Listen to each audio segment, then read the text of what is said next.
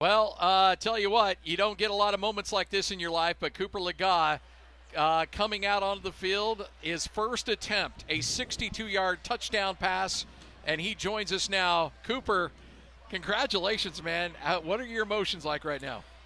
I mean, it still hasn't really settled in, but obviously I'm excited. I'm stoked. It's probably the most exciting game I've ever played in, so I feel good right now. So, Cooper, Coach just told us that on that opening play, that was your first throw as an Aggie quarterback.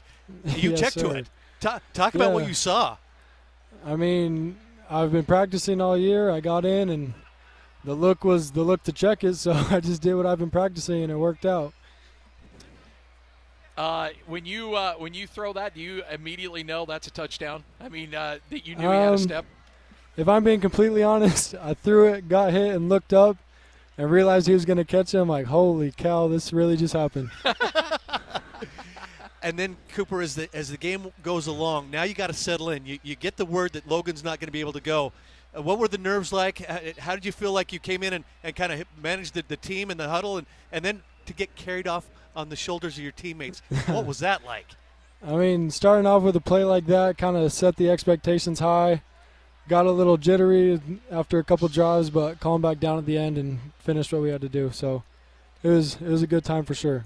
I think that, I mean, everybody's going to talk about that 62-yard touchdown pass, but to me, I think the most impressive play, and this is, it may not be the hardest throw to make, but that third down pass to Brandon Bowling when you guys needed to move the chains and finish the game off. Talk us through that, because they're showing a lot of trust in you on third down to throw the football in that situation.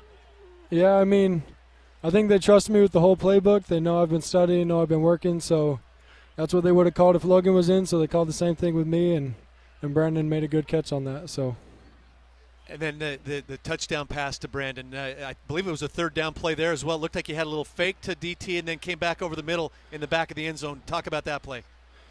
Yeah, so just fake to DT, bring him down. Brandon got held up for a sec, but I saw he was going to slip past him, so I just held the ball and put it in there once he got past him. Who's the first person you're going to text or call after this one? Well, thankfully my family was able to make it out, so as soon as this is done, I'm going to go talk to my family in the stands. Well, I've met your dad a few times. He's as good a human being as there is on the planet. Yes, sir. I can't imagine what this is like. This is what you dream of when you're throwing the football around in the backyard growing up, right? Yeah, this is been dreaming about a first play like that, a whole game like this, just come in, and this is what I've been preparing for since I got to Utah State, so it's exciting to get my first real playing time like this.